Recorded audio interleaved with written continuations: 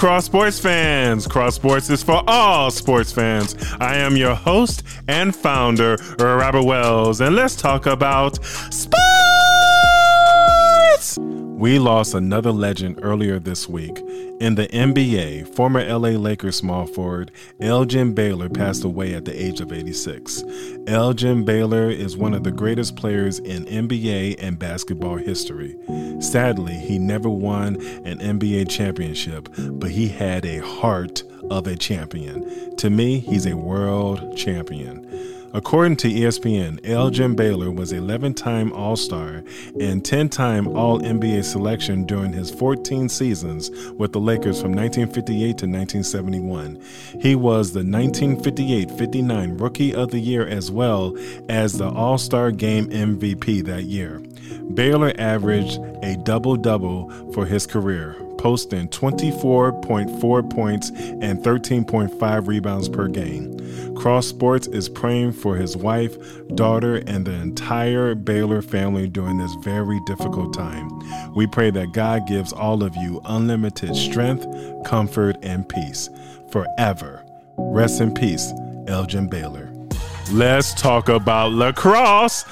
Do you know how LaCrosse got started? Well, in the 17th century, LaCrosse was started by the Native American Indians and was originally known as stickball. The game was initially played in the St. Lawrence Valley area by the Algonquian tribe, and they were followed by other tribes in the eastern half of North America and around the West Great Lakes. Let me tell you something. LaCrosse would also be scheduled at agreeable times for both tribes and would end the dispute with less bloodshed, even though broken bones, severe injuries, and death happen all the time in these contests. In 1868, the United States were introduced to lacrosse by a team of Indians in Troy, New York. A few years later, teams were started in that city and in New York City. In the 1880s, Eastern schools, including New York University, Princeton, Yale, and Harvard took up the sport. That's how lacrosse got started in the United States. Lacrosse is an interesting sport to watch and play. I played it for fun in high school, nothing serious, but I played it from time to time for fun. For many years, I've seen lacrosse players wearing helmets, gloves, protective gear, lacrosse cleats with sticks in their hands, heads on top of their sticks, and shafts, throwing the ball into the rebounder for practice and throwing the ball into the goal for points. That's quite interesting.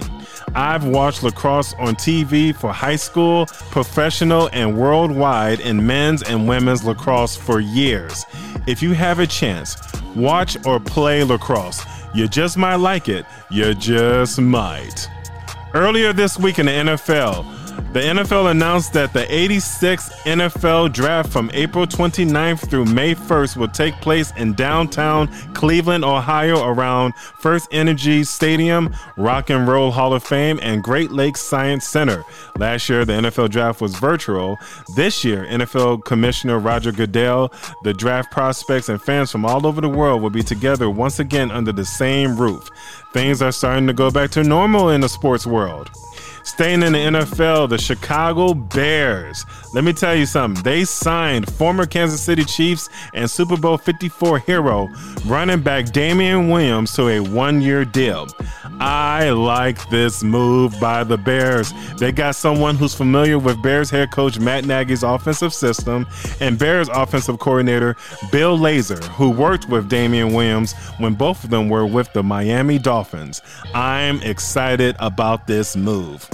Earlier this week in professional boxing, Iron Mike Tyson announced that he will fight Evander Real Deal Holyfield on Saturday, May 29th.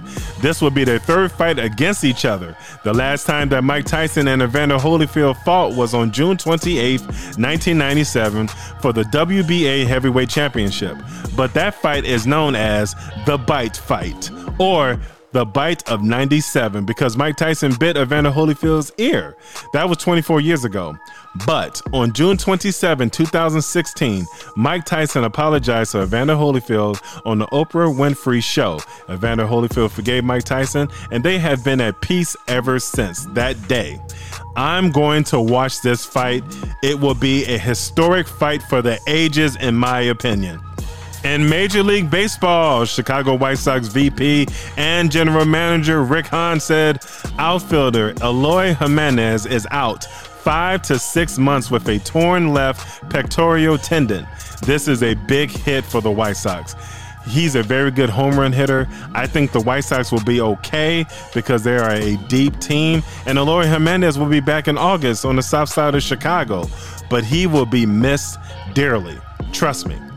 In the NBA, congratulations to Phoenix Suns point guard Chris Paul on becoming the 6th player in NBA history to join the 10,000 career assist club. He accomplished that last weekend. Besides Chris Paul, the other players who accomplished this historic milestone are John Stockton, the NBA all-time leader in assists and steals, Jason Kidd, Steve Nash, the current Brooklyn Nets head coach, Mark Jackson, NBA analyst, and Magic Johnson. What a crazy NBA trade deadline yesterday on March 25th. There were numerous trades throughout the NBA yesterday. The Orlando Magic traded center Nikola Vucevic and power forward Al-Farouq Aminu Jr. and 2 first-round draft picks to the Chicago Bulls for center Wendell Carter Jr., small forward Otto Porter, and the 2021 and 2023 first-round draft picks. Also, the Chicago Bulls traded center Daniel Gafford and small forward Chandler Hutchinson to the Washington Wizards for small forward Troy Brown and center Mo Wagner. Then, the Bulls traded Mo Wagner and center Luke Cornett to the Boston Celtics for Daniel Tice and shooting guard small forward Javonte Green. Busy day yesterday for the Chicago Bulls. I like the new Chicago Bulls management. They are aggressive and smart in trading for players to make their team better. In my opinion, this move can help the Bulls make the playoffs this season.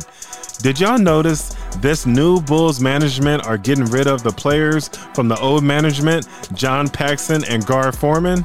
Yeah, out with the old, in with the new.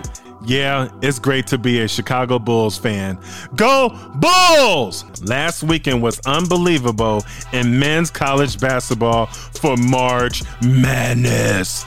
Top teams lost to lower seed teams in the first round. It was upset city and I loved it. Now let's talk about some of the games that will be played this weekend in the Sweet 16. In the first game, you got number 12, Oregon State versus number 8, Loyola. I'm going with Loyola because the momentum is on their side after a big win against the University of Illinois, and they're representing my home state of Illinois as well. The best team in the state of Illinois this year.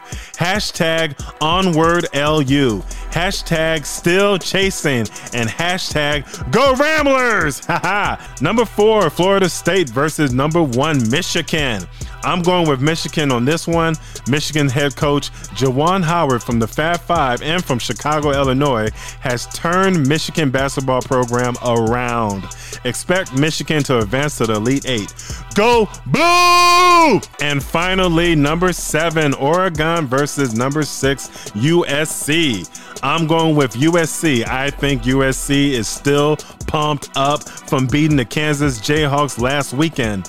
According to SportsCenter, USC handed Kansas its largest men's NCAA tournament loss in school history to advance to the Sweet 16. Now they will look to advance to the Elite 8. But hey, wait, hold on 1 minute. Wait, don't go nowhere. We can't forget to talk about the ladies in women's college basketball. March Madness is happening for them too. Here are some key games to watch in the Sweet 16. Number 6, Michigan, and again, go Blue! Versus number 2, Baylor. This is going to be a tough game for Michigan. Remember, Baylor won the national championship in 2019.